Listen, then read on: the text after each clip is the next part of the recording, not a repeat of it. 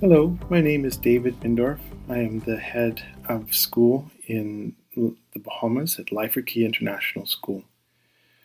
For this Talking Heads, I wanted to give you my perspective as a head of school on the Duke of Edinburgh Award scheme.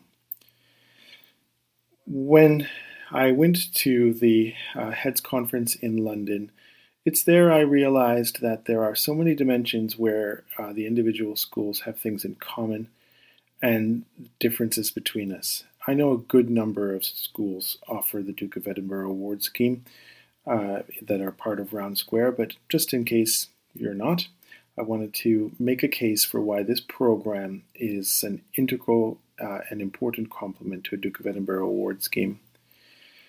The Duke of Edinburgh Award scheme is transformative. I recall a parent saying to me, I just never imagined my daughter would become a camper. And now, in her late 20s, she continues to camp frequently, and she said that's just such a difference between my daughter when she was in middle school. I like the Duke of Edinburgh Award scheme because it's transformative.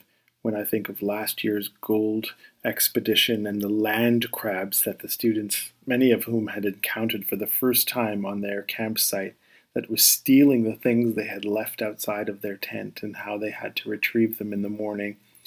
It's just such a novel experience that will stick with the students for a long time. But more than that, I think that the skills that are developed are again uniquely achievable only through such a program. I recall last year's kayaking expedition that we did with the silver students, and two girls had pretty much packed their house on a kayak, and for the most extended part where we had to be offshore and moving between islands, they started to sink.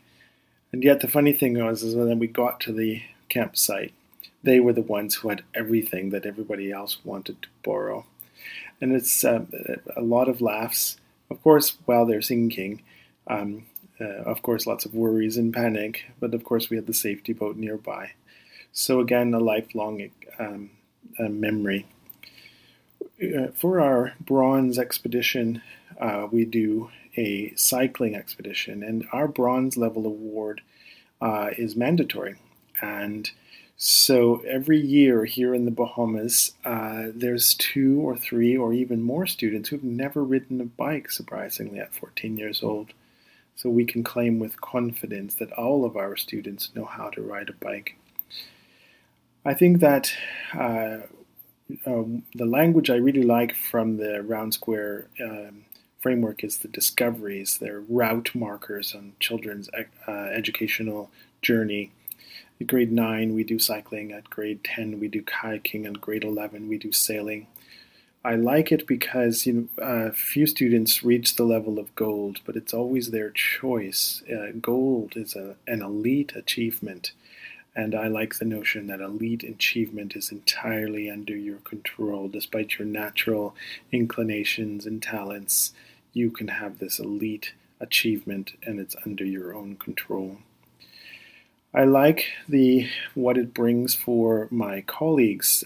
Each level, bronze, silver, and gold, has a team of teachers that work together, plan together, problem solve together, take training together. There's always a bit of competition, not competition because we make it open to anybody who wants to participate, but it's great for staff too. So I wanted to emphasize again that the bronze at grade 9 is mandatory, and when we get to silver and bronze, silver and gold, there's very little drop off because it's such a positive experience. So I make a plug for anybody who wants to do their gold residential in the Bahamas. Reach out to me, David Mindorff, in the Bahamas. If you want to partner on doing a residential at any time, I'd love to host you and introduce to you share ideas about successful Duke of Edinburgh Award scheme. And also reach out to me if you want to know more, if you're absolutely just hearing about the Duke of Edinburgh Award scheme for the first time. I can support implementation at your school. So thanks for this opportunity to speak to you.